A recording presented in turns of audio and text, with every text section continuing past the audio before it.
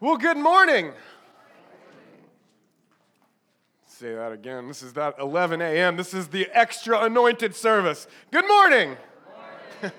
My name is John Allen. I am happy to see you all. Welcome to Risen Church. Who knows what holiday we are celebrating next Sunday, October 31st? I hear Reformation Day. Halloween, that's right. I got Reformation Day, I got Halloween. Some of you are like, can you say Halloween in church? Is that okay? You can if your name is Lydia Captain. Yes, you can say Halloween. And actually, some people think, again, that those two things are at odds. It's like you got Reformation Day, which is a holiday that celebrates something that happened we're going to talk about. In 1517, it was sparked off on October 31st. In 1517, and that was the Protestant Reformation. We're going to kind of get into a little bit about what that was this morning, but it happened on Halloween. In fact, the word Halloween actually, because people think, well, you see Halloween as it's celebrated today, and it's like, that can't be of God. And then you look at, like society and all this stuff, and it's like, well, let's redeem this by just changing it entirely, and we'll call it Reformation Day, right? We'll celebrate something completely different. And yet, this morning, I want to show you that those two things aren't necessarily at odds. In fact, the original word for Hallows or Halloween comes from the term or phrase All Hallows Eve. That's where we get the term Halloween. It's like if you have like an old English accent and you said All Hallows Eve really fast, it would sound like Halloween. That's where it comes from. And it was actually designed, Halloween was designed by the church to bring redemption to pagan festivals like Samhain that celebrated death. So the idea was that instead of celebrating death, believers or Christians could celebrate life, and even eternal life, by honoring the lives of Christians who have passed on to heaven to be with Jesus. This is why we celebrate what's called All Hallows Day on November 1st, or All Saints Day. That's the heart behind it. And so Halloween is All Hallows Eve, and it's a celebration of Christ's victory over death, as we celebrate those who have gone to be with Jesus and honoring their lives. Now, of course, over the years, that's been twisted with some weird traditions that do celebrate death, and people fall back into those ways that are not of God. But it's just more opportunity for the children of light and life to live as agents of redemption and light up the dark, as it has been for a long time. And so this is one of the reasons why Martin Luther, a man who lived during the 16th century, chose October 31st, All Hallows Eve, to post his famous 95 Thesis on the Wittenberg church door in Germany, about 504 years ago now. So this year, we want to provide you, Risen Church, with a little redemptive handout for those trick-or-treaters that come to your door. Now, don't worry, it's not going to be as confrontational as the 95 Thesis was. If you know what that was and you read that, you're going to be like, that is not going to go over well with my neighbors, right? However, we're going to talk more about this next week, but I want to briefly read what is going to be on our handout, and that handout is going to come along with a little glow, like an orange glow necklace, and a full-size candy bar. Because we don't hand out toothbrushes at this church. Yeah, although Dr. Brent Moses might disagree with that. I just saw him the other day. He probably needed to have my toothbrush handy. But anyway, he's a dentist. That's all right. On track. So, we're going to talk more about this next week, but I do want to briefly read what's going to come with that little handout and a little pamphlet that we're going to hand out with the candy and the glow necklace, okay? You guys ready? Here's what's going to be on it. So, it's going to, at the top, say, Light in the Dark, the true story of All Hallows Eve. It already sounds like a ghost story, right? You're like, oh, but it's a Holy Ghost story. Hey-o! All right, that's not on the handout. It's okay. All right. So this is what it says. Once upon a time, in a land far, far away, on a day much like today and a night much like tonight, the sound of door knocking could be heard throughout the streets of a small town. It started with a tap, tap, tap, and then a knock, knock, knock, and grew to a pound, pound, pound.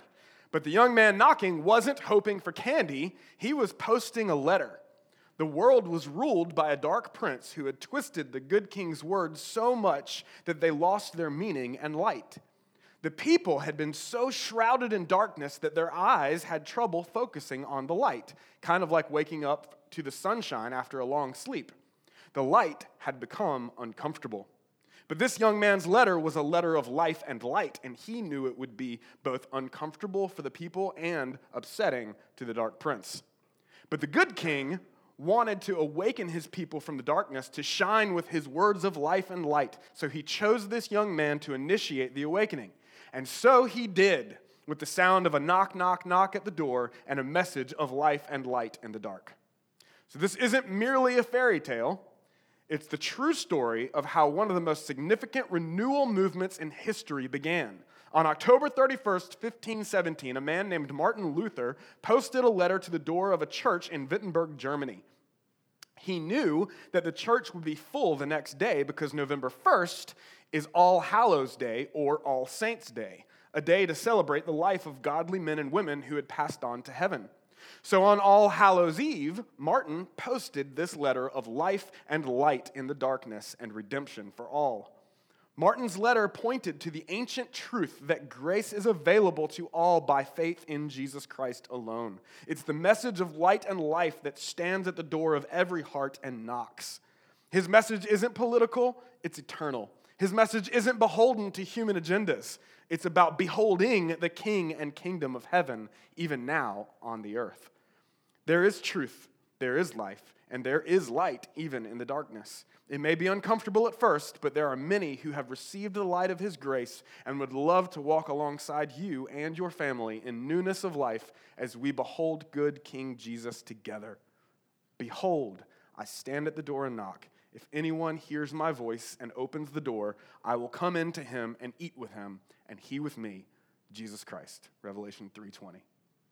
So we pray that this candy would be a reminder of the sweetness of the good King's message of grace, and this glow necklace would demonstrate the light of truth even in the midst of darkness. Happy All Hallows Eve and Reformation Day, Risen Church. And then we've got some information about service times and website and that sort of thing. So the vision here is not to shame people. It's not to boycott the neighborhood, right? It's not to be like, you wicked little kids, get off my porch, right? That's not what it's about. The goal here is redemption. So next week, we're going to celebrate life and our faithful heritage of witnesses that to the truth and to the goodness of Jesus and that heritage that we have as church people who light up the dark and have for thousands of years. And so you can pick these handouts up next week on Sunday morning, or you can get out in front of it and get them at community groups this week. I think we'll have them available for you. If not, then Sunday morning it is. But it's first come, first serve. So if you want them, come get them. It's going to be great. So now, let's dive into the message. For the past couple of weeks, we've been in chapter 10 of the book of Hebrews in our series called Church People. So when you hear the phrase church people in our society, it doesn't always have a positive connotation, right? We've talked about this as we've gone through this series. Unfortunately, when people talk about church people, even when church people talk about church people, it can tend to get a little negative. You guys notice that? I have. But when God talks about church people, he has a very different perspective entirely. Right? So this series that we're in is about taking a look at church people through the eyes of Jesus Christ. And the way that he sees things is actually the truth. Amen? So to see church people the way he sees church people rather than the way this world tends to see them. Not through rose-colored glasses, right? Like church hurt is a real thing. But so is forgiveness and grace And this is what we're called to extend and receive as true church people. So in this series, I hope to reclaim the why behind the what for gathering together and loving one another as God's beloved, spirit-filled, redeemed, and gospel-commissioned covenant community. The people who are called to love one another just as Jesus has loved you, you are to love one another. This is how they will know you are my disciples, is by your love for one another. That's what Jesus said in John 13, 34, and 35. It was a new commandment that he gave to us. You see, we aren't perfect people, but we are perfectly loved people and perfectly positioned people to proclaim and demonstrate the grace of Christ to one another and a world in desperate need of it. And so one of the main characteristics of church people, right, both in the eyes of the world and in the eyes of Jesus, is that we are people of faith. Now, as we're going to see in our passage today, this is actually the most important characteristic or character trait that's given to God's people throughout history. But the Bible has a very different way of talking about faith than the way the world talks about faith. In fact, when the Bible describes people of faith, it often means the exact opposite of what our society means when they talk about faith. So what does it mean to be a person of faith? What does it mean to have faith, specifically even in Jesus? It's almost become trendy to be a person of faith, right? Like in our society, it used to be like that it wasn't a person of faith actually meant definitely a Christian, but now that's not what it means. Now it can mean just about anything you want it to mean, right? Like every politician out there claims to be a person of faith. But what does that mean? Like faith in what? Faith in yourself? Faith in the law? Faith in the Constitution? How about faith in people, humanitarians? Does being a person of faith mean you're a risk taker? Some people think that, right? Or maybe it just means that you're a spiritual person. That's a person of faith, right? Maybe they even believe in God. The book of James says, great, even the demons believe that, and they tremble.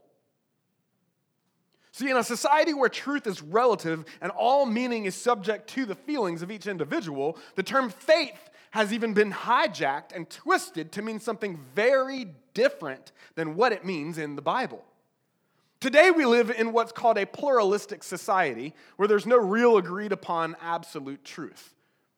You ever heard that term, pluralistic society? Right? It's a society that says, you do you, believe in your truth, but don't tell me what your God wants me to do, or that your God is God over everyone. Like the only God over everyone is the emperor. That's the context that the book of Hebrews was written into. Like all faiths are welcome as long as they don't contradict the absolute power of the emperor. Right? And that's the context that we're reading this morning.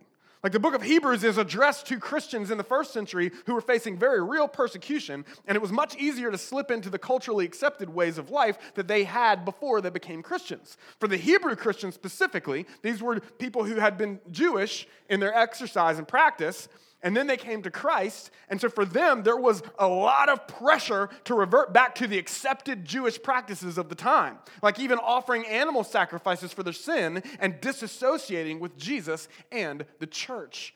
See, by doing that, they could avoid Roman persecution, and they could kind of fly under the radar, and they could still be accepted into the trade guilds of the time so that they could continue building their businesses and profiting in society.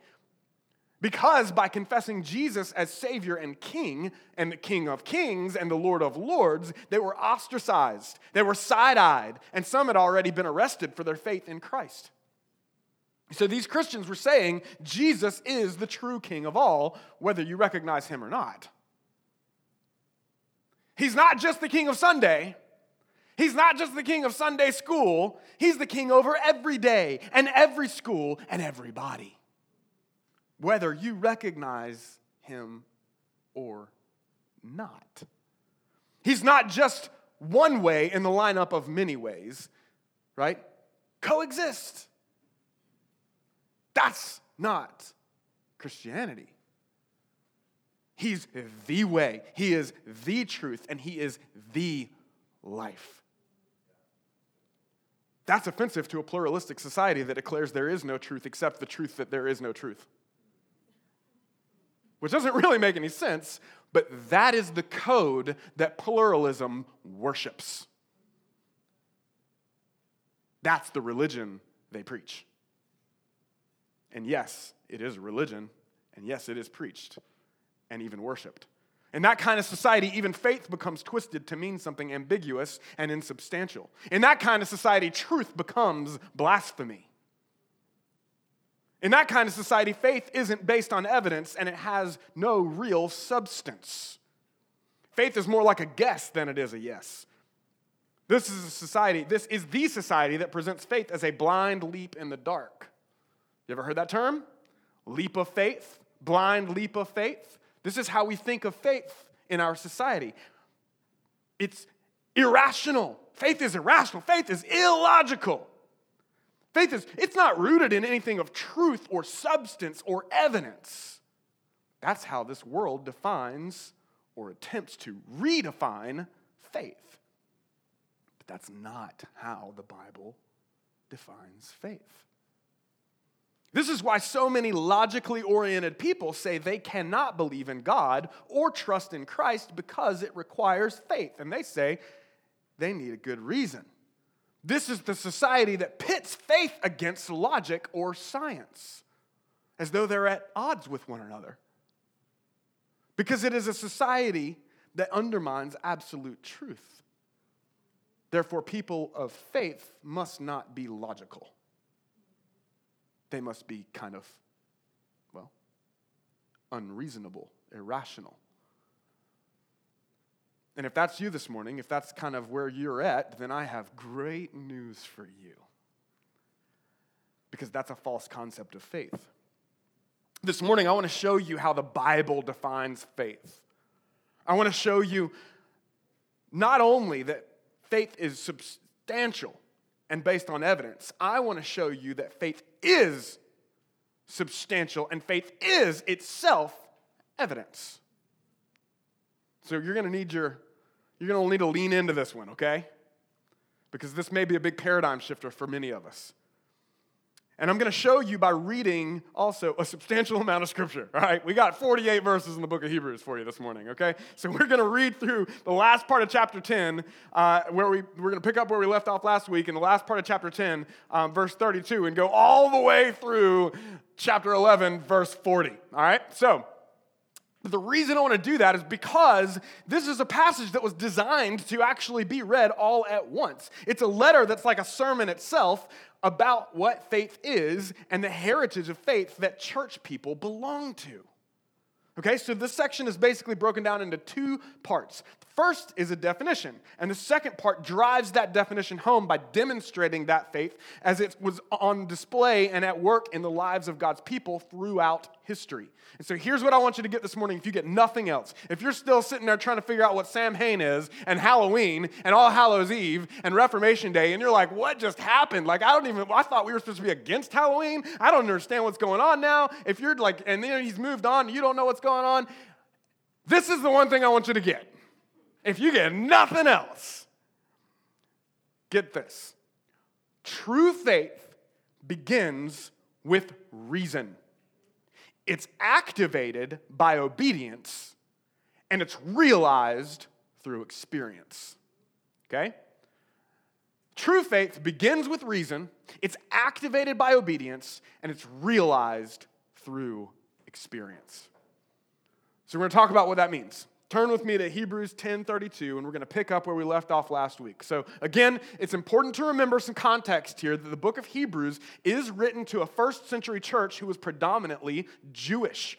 So that means that they've been persecuted and pressured to return to that old sacrificial system, or else they'd be ostracized from society or even arrested by the Roman government. So whether it's because of fear or persecution or just laziness, or probably some of both, some of them had been refusing to gather together. Hebrews 10 is the encouragement then to draw near both to God and to one another. and to continue to do so. Hebrews 10:24 through 25 put it like this. And I'm going to need the slide because I put it down in my notes wrong. Verse 24, and let us consider how to stir up one another to love and good works, not neglecting to meet together as is the habit of some, but encouraging one another, and all the more as you see the day drawing near. So last week we looked at that 2 weeks ago, and then last week we read about how sin is ultimately what causes us to shrink back from God and one another, and how grace covers that. Right? And so now here we are in the last portion of chapter 10, and we get an encouragement then that says this. Hebrews 10, verse 32 says this, but recall the former days when, after you were enlightened, you endured a hard struggle with suffering. So he's calling attention to what had happened after they came to Christ. They endured difficulty. Verse 33, sometimes being publicly exposed to reproach and affliction, and sometimes being partners with those so treated. For you had compassion on those in prison, and you joyfully accepted the plundering of your property, since you knew that you yourselves had a better possession and an abiding one. Therefore, do not throw away your confidence, which has a great reward, for you have need of endurance, so that when you have done the will of God, you may receive what is promised. And then he quotes from the Old Testament book of Habakkuk, and he says this in verse 37, for yet a little while, and the coming one will come and will not delay, but my righteous one shall live by faith, and if he shrinks back, my soul has no pleasure in him. In verse 39, but we are not of those who shrink back and are destroyed, but of those who have faith and preserve their souls. So the encouragement here is that they can trust in the faith that they've been given. And he's literally corroborating the legitimacy of their saving faith because of the way it was demonstrated when things got difficult. He's calling their attention to how God moved in their lives through faith even back then. And so he's saying, guys, all that stuff about shrinking back, that's not who you are. And I've seen it. And I'm confirming and I'm encouraging that we are not of those who shrink back. I'm corroborating the evidence that was on display through your faith. So some in the church were publicly reproached and afflicted because of their faith in Christ, but they didn't shrink back, even though they were arrested. And then others in the church didn't shrink back from those who were arrested either. Like the community continued to stay together, even though it would have been easy for them to be like, I don't know them, right? Like they're arrested. They don't want to get guilt by association, but they didn't. They would visit them in prison and they would care for them even in their affliction. They partnered with them together. So their faith was proven substantial, meaning it wasn't just a mental activity. Their faith was activated and substantiated by obedience, even in difficulty. That's a theme. That's a theme that I want you to notice because it's going to carry through to this next chapter. It even says, this is crazy, they joyfully accepted the plundering of their property, since they knew they had a better possession and an abiding one. Do you see the reason there? They were reasonable. They reasoned. They're like, okay, yeah, take my stuff. I'd rather have heaven than cling to this world and deny Jesus. It was reasonable. Their faith was logical, rational, reasonable. That's substantial faith. That's a reasonable faith. And it's the evidence even of their salvation. So we're going to come back to this first century church and these first century church people. So let's keep reading. In Hebrews 11. Hebrews 11, verse 1. Here we go. Now, faith is the assurance of things hoped for, the conviction of things not seen. Okay, time out. You guys are like, it's verse 1, dude. You're timing out already? We got a long ways to go. But I want you to see something. This is one of those rare times where I think that a different version than the ESV version that we're reading from here actually grabs the Greek better and pulls it out a little bit more thoroughly. So this passage isn't wrong, right? The way they translated that's not wrong, but I actually think the King James Version does a better job of drawing the essence of this passage out. Like in the King James Version says this, now faith is the substance. Say substance. Faith is the substance of things hoped for, the evidence, say evidence. The evidence of things not seen. Now I'm going to explain why I think that is a better essence after we finish chapter 11. Here we go. Verse 2. For by it, meaning faith, the people of old received their commendation. By faith, we understand that the universe was created by the word of God, so that what is seen was not made out of things that are visible.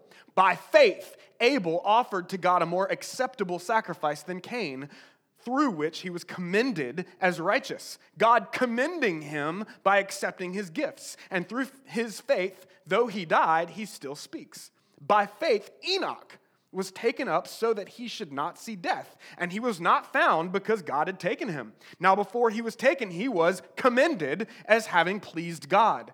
And without faith, it is impossible to please him.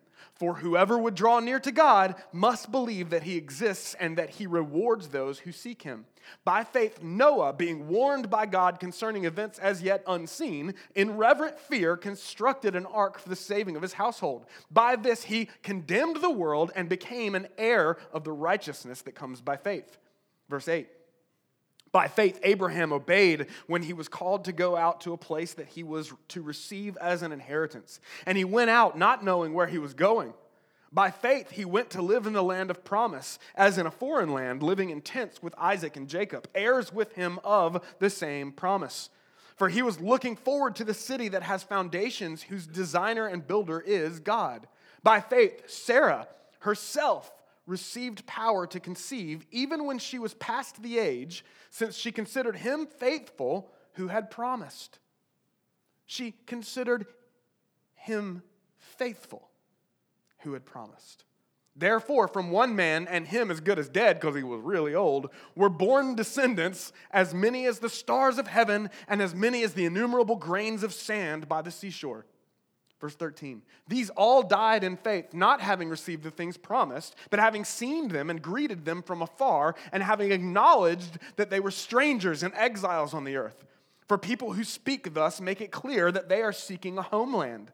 If they had been thinking of that land from which they had gone out, they would have had the opportunity to return. But as it is, they desire a better country, that is, a heavenly one. Therefore, God is not ashamed to be called their God, for he has prepared for them a city, all that they had hoped for. By faith, Abraham, when he was tested, offered up Isaac, and he who'd received the promise was in the act of offering up his only son, of whom it was said, through Isaac shall your offspring be named. He considered that God was able even to raise him from the dead, from which, figuratively speaking, he did receive him back.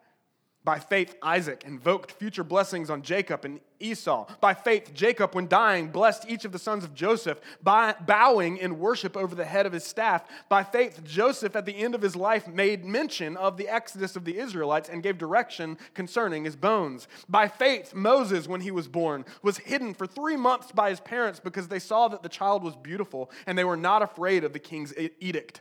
By faith, Moses, when he was grown up, refused to be called the son of Pharaoh's daughter, choosing rather to be mistreated with the people of God than to enjoy the fleeting pleasures of sin. He considered the reproach of Christ greater wealth than the treasures of Egypt, for he was looking to the reward. He was looking forward to Christ. Verse 27, by faith he left Egypt, not being afraid of the anger of the king, for he endured as seeing him who is invisible. By faith he kept the Passover and sprinkled the blood, so that the destroyer of the firstborn might not touch them. Verse 29, by faith the people crossed the Red Sea on dry land, but the Egyptians, when they attempted to do the same, were drowned.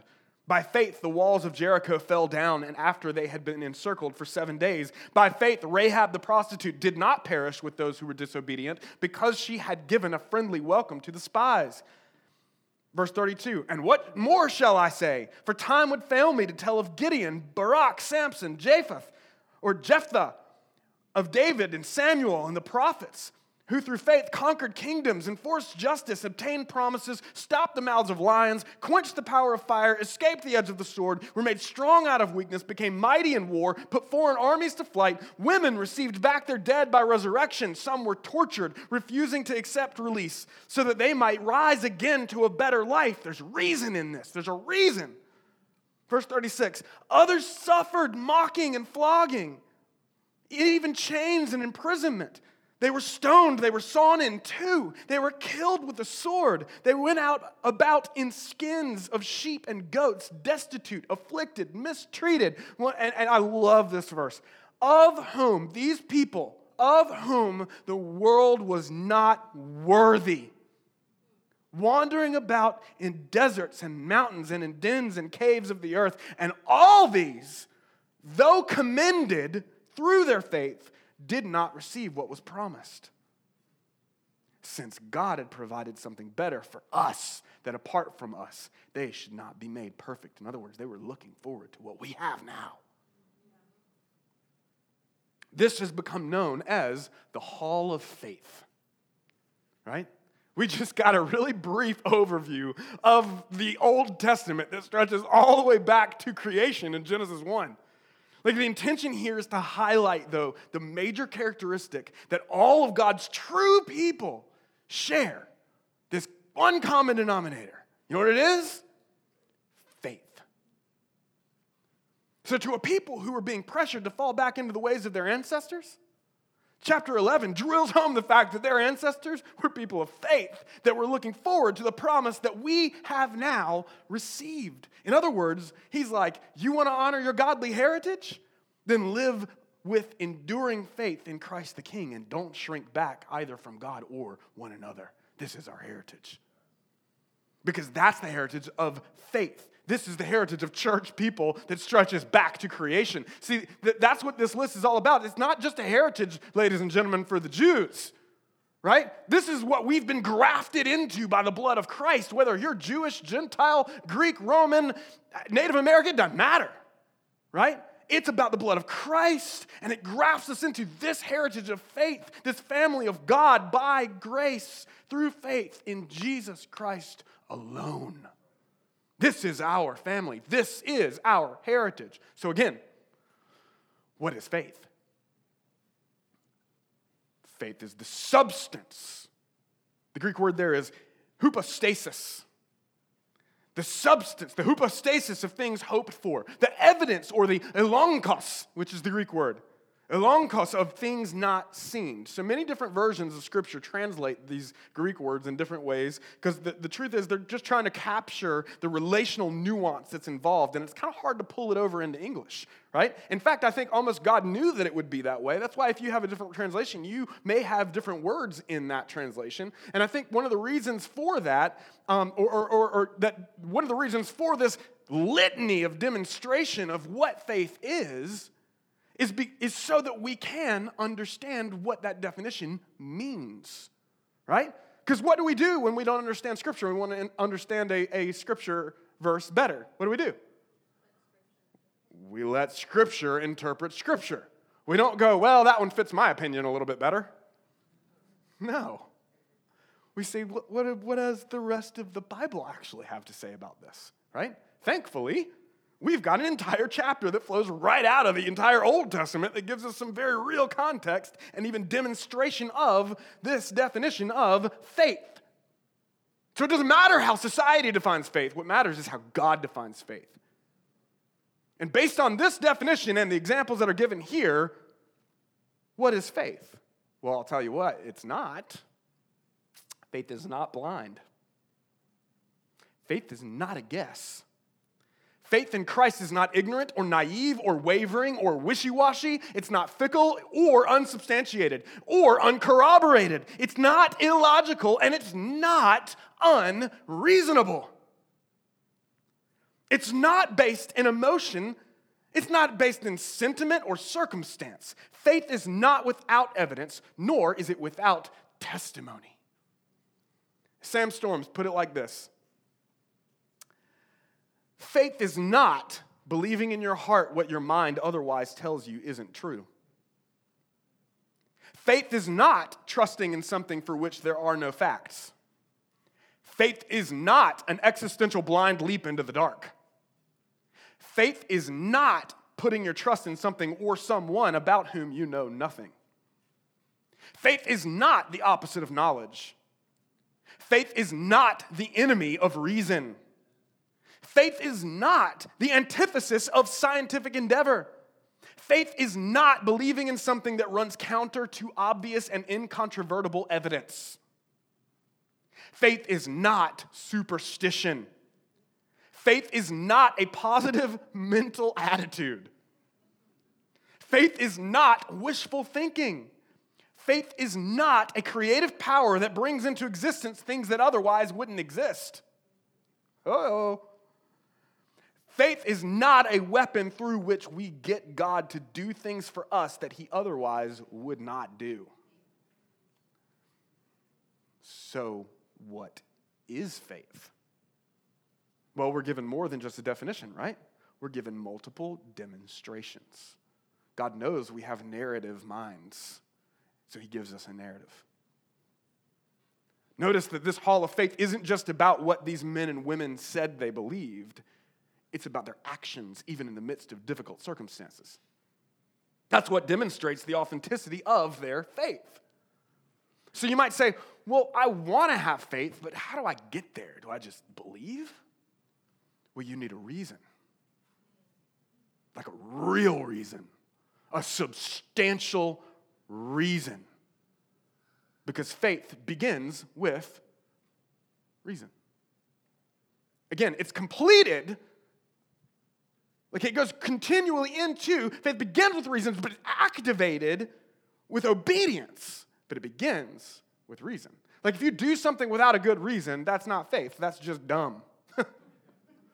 And probably in a very dangerous and fallen world, unwise. Right? And the Bible is all about wisdom. There's a lot of passages about wisdom. Right? So we can't do something stupid and say it's faith. So let's look at this, right? True faith begins with reason. In fact, 1 Peter 3:15 says this, "But in your hearts honor Christ the Lord as holy, always being prepared to make a defense to anyone who asks you for a reason for the hope that's in you. Yet do it with gentleness and respect." So don't be a jerk, right? We don't compromise, but we also have compassion. That's who we are, right? We are compassionate and uncompromising in our pursuit of Jesus and our pointing to him and witnessing to him. So the question then is, could you give a reason for the hope that's in you? If you can't, then a follow-up question would be, how substantial is your hope? And how authentic is your faith in Christ? You see, this is about testimony, okay? This is about testimony. This is not about your intellectual aptitude or your capacity to articulate, whatever. Like, I'm not talking about giving an apologetic discourse on text criticism as it relates to postmodern thought. That's what I'm talking about. Like, some of you guys think I could never do what he does. I'm not saying, this is not talking about you coming up and preaching to a bunch of people or getting into an argument with some professor in, Ivy League schools. That's not what we're talking about here. This is about testimony. Right? The question is, do you have a reason for the hope you have in Christ? If you do, then let it be known every chance you get with your words and your actions. Speak that truth and demonstrate that truth. Don't just try to demonstrate that truth without speaking the truth, by the way. Right? You guys hear this all the time. There's a quote that says that share the gospel often and if necessary, use words. You ever heard that? It's attributed to St. Francis of Assisi, who never said that. He would never. This is a guy who snuck into the walls, I think it was, of Constantinople, a Muslim city at the time, because he couldn't get in there, so he snuck himself in with a barrel so he could articulate the gospel to them. He didn't just go in there and walk around and be like, look how great I am. All right, bye. And somehow think, poof, they're going to come to Christ. No, he went in and shared the gospel and the good news of this grace, right? J.D. Greear once said that I love this. You probably heard me say it all the time because I think it's hilarious. He said that sharing the gospel often, and if necessary, using words, is like saying share your phone number often, and when necessary, use digits. You got to speak up. So let it be known, their testimony, which must be saturated, and if you are in Christ, it will be saturated with the good news of Jesus Christ and his grace. You see, society twists that definition of faith because it doesn't want you to have a good reason. It twists it because that might mean truth is actually a thing. Turns out it is, and his name is Jesus Christ. So we don't just argue with people, we point to the truth. Did you know that truth is a person? Truth is a person. That's why when you put truth on display, you can let that truth be who that truth is. His name is Jesus. You don't have to win every argument. You're not called, he didn't say go and win every argument. He said go and make disciples, right? So this is what we do. And we do it with compassion, without compromise, and we do it in gentleness and in love, right? But back to faith. How can I know? How can I know? Isn't it just blind faith? No. It's substantial faith, and it's supported by reason and experience and testimony and thousands of years of corroboration. These are the testimonies surrounding the ultimate reason for faith, which is the resurrection of Jesus Christ.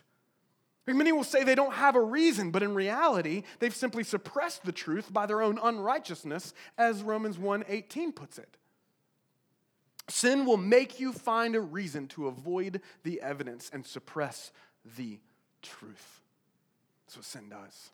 That's why, ladies and gentlemen, we just finished that Revelation series, and the memory verse was Revelation 12:11, which says that they conquered the enemy by the blood of the Lamb and the word of their testimony. For they loved not their lives even unto death. And so this is why we testify. And my hope is that you would hear his message of grace and draw near by faith. And the reasons for faith in Christ far outweigh the reasons for denying him. Verse 2 told us that the people of old received their commendation from God because of their faith.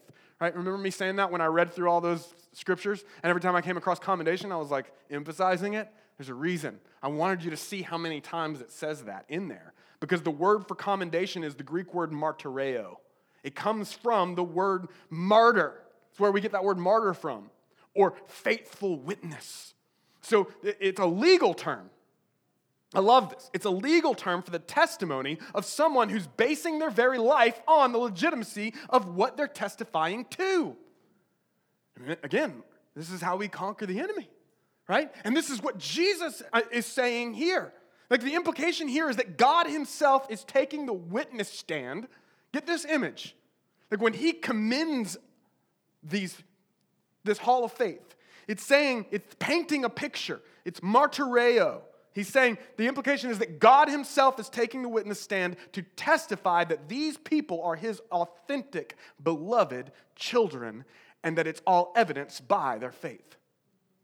He's commending them for their faith, meaning he's testifying, that one's mine, and there's the evidence.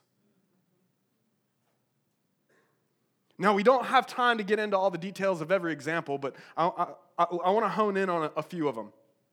Chapter 11, verse 11, talks about Sarah. Now, a lot of the people that we went through, there's a lot of characters. Obviously, there's a lot of characters in the Bible. I would encourage you to look up all of these characters. Go back and read the story that's attached to all of these people in the Old Testament. If you don't know where it is, just Google it. Google is good for something. Okay?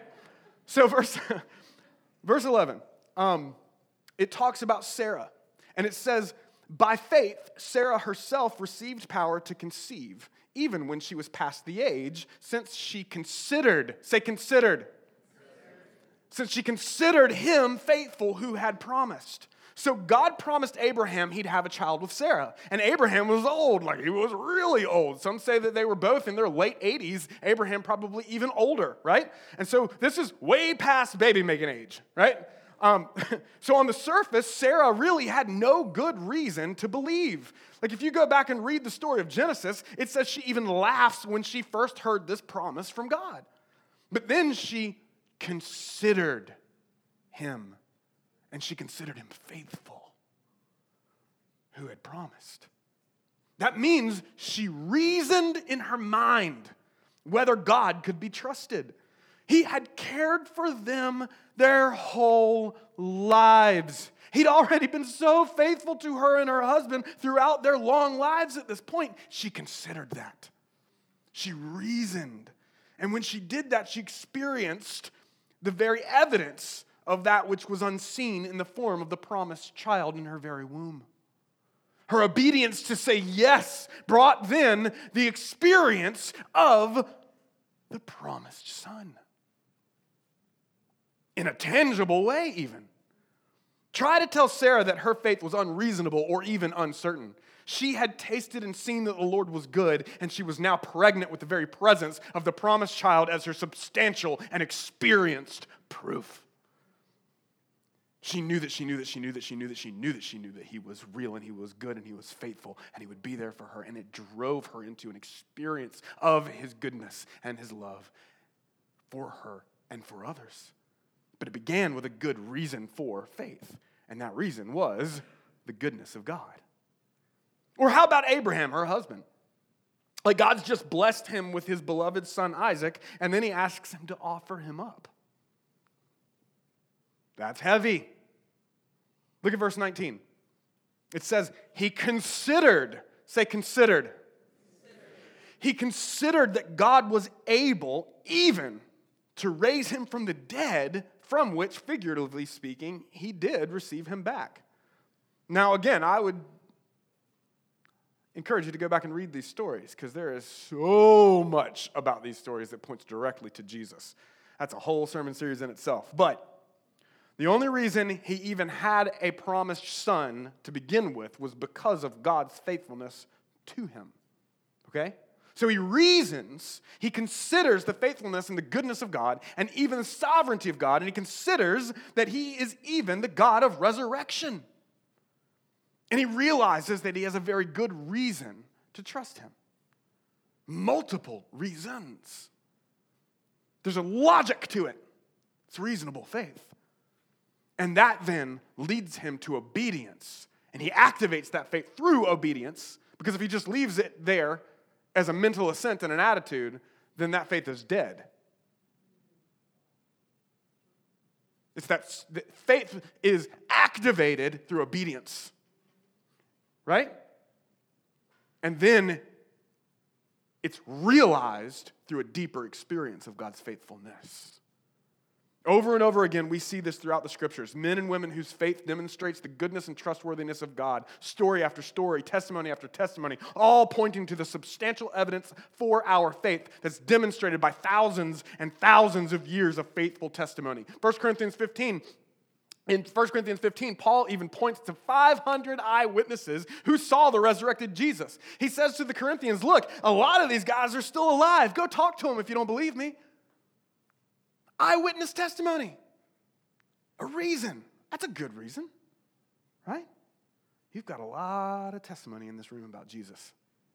A lot of it. He's like, a lot of them are still alive. Go talk to them. Look, this is Isaiah verse 118 says, come, let us reason together, says the Lord. Guys, we're not insecure about our faith. This is not fickle emotionalism or irrational superstition. It's not. That is not Christianity, and that kind of worldly religious sentiment actually only creates spineless Christians who can't or won't give a reason for the hope they have in Christ when push comes to shove. This is a reasonable faith. True church people have this heritage of faith in his faithfulness, and it's the most reasonable thing you can do. Faith in Christ is the logical answer to this fallen and sinful world. Some of the most brilliant minds have written amazing books to help people take the first step of reasonable faith. Books like Tim Keller's Reason for God. Anybody ever read that? It's fantastic. Right? Lee Strobel's Case for Christ. It's great. C.S. Lewis's Mere Christianity. Hello. Right?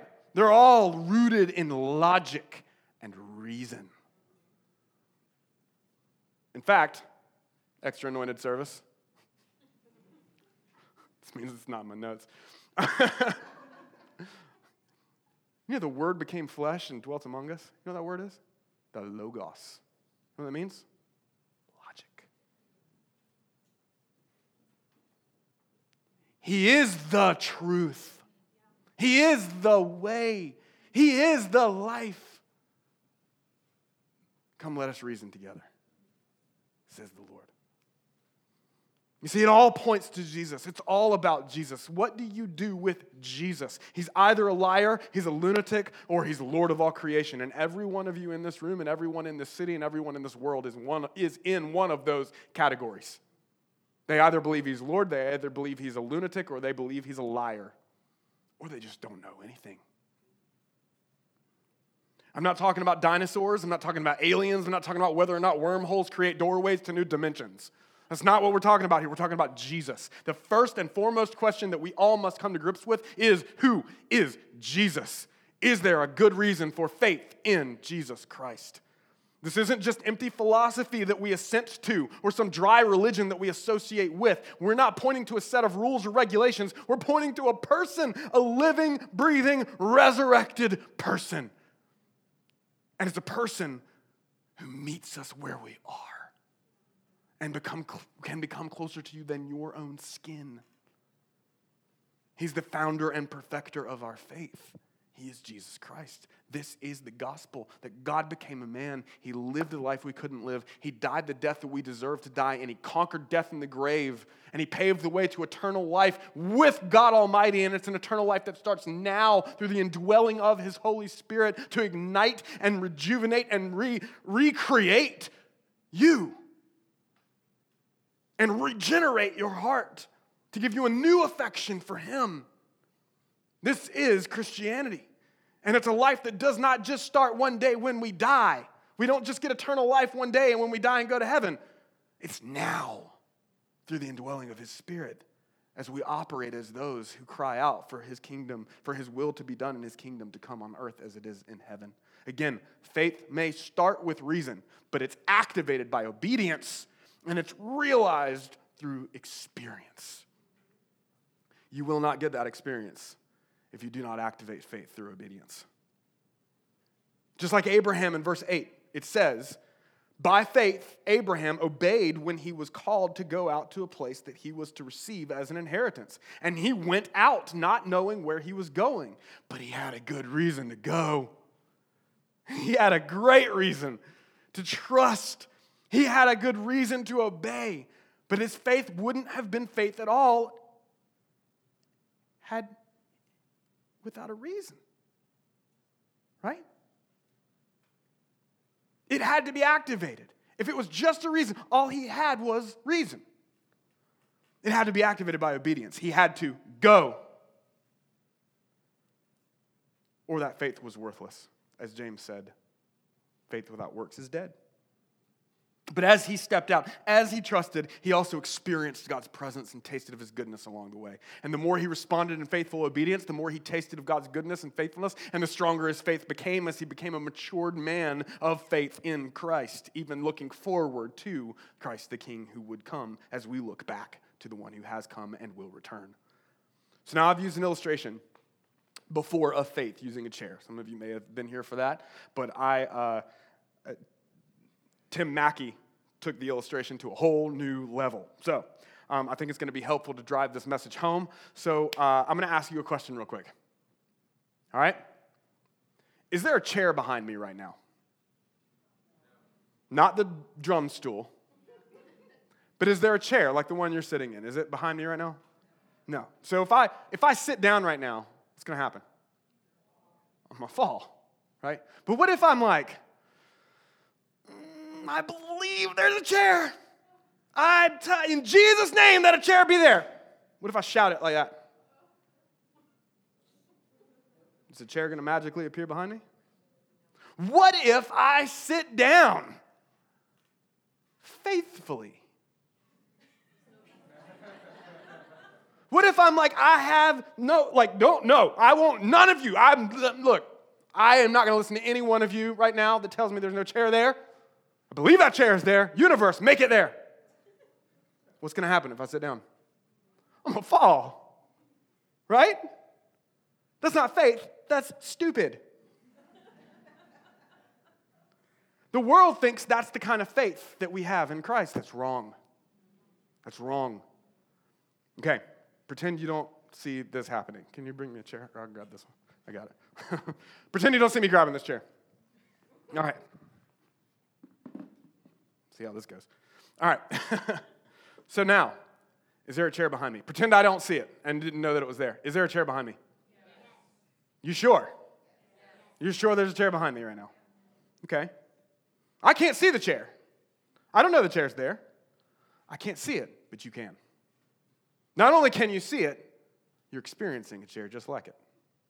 You got your own chairs. You're sitting in those chairs. You know that that chair is enough to hold you, to support you. So is there a good reason for me to think that there may be a chair behind me right now? Why? Because of the testimony of people I trust. Because there's a cloud of witnesses who are experiencing even currently this chair. Because there's thousands and thousands of years of testimony of people who have experienced the substantial reality of that chair and have placed their faith in that chair, so to speak. But I can't see the chair. So how do I get there? Seriously, how do I get there? Local church community, how do I get to the chair right now? Is it ever? No? Where? I'm trusting you. I'm trusting. Now? I'm trusting. I'm trusting. I'm experiencing. I'm obedient. I'm obedient. I'm faithful, obedient. I'm experiencing. Ooh, I'm experiencing. I'm tasting. There's something beyond myself that's supporting me and carrying me and holding me. Now I see you, and you're experiencing the same thing. Now I'm not just doing this. Oh, I don't know about this chair. Like if I give it all my weight, it might break. But I'm seeing you, and Dave is bigger than me.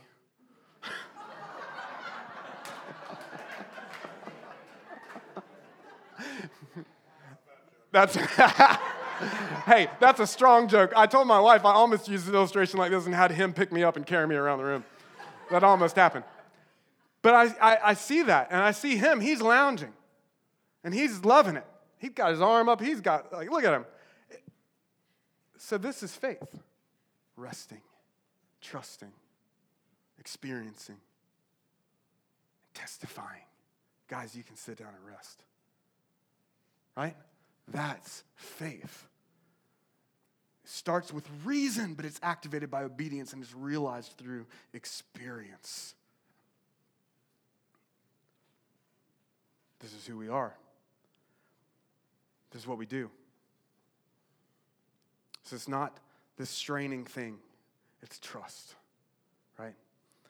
This is what the men and women of Hebrews 11 experienced. John Piper put it like this: faith grasps, lays hold of God's preciousness so firmly that in the faith itself there is the substance of the goodness and the sweetness promised.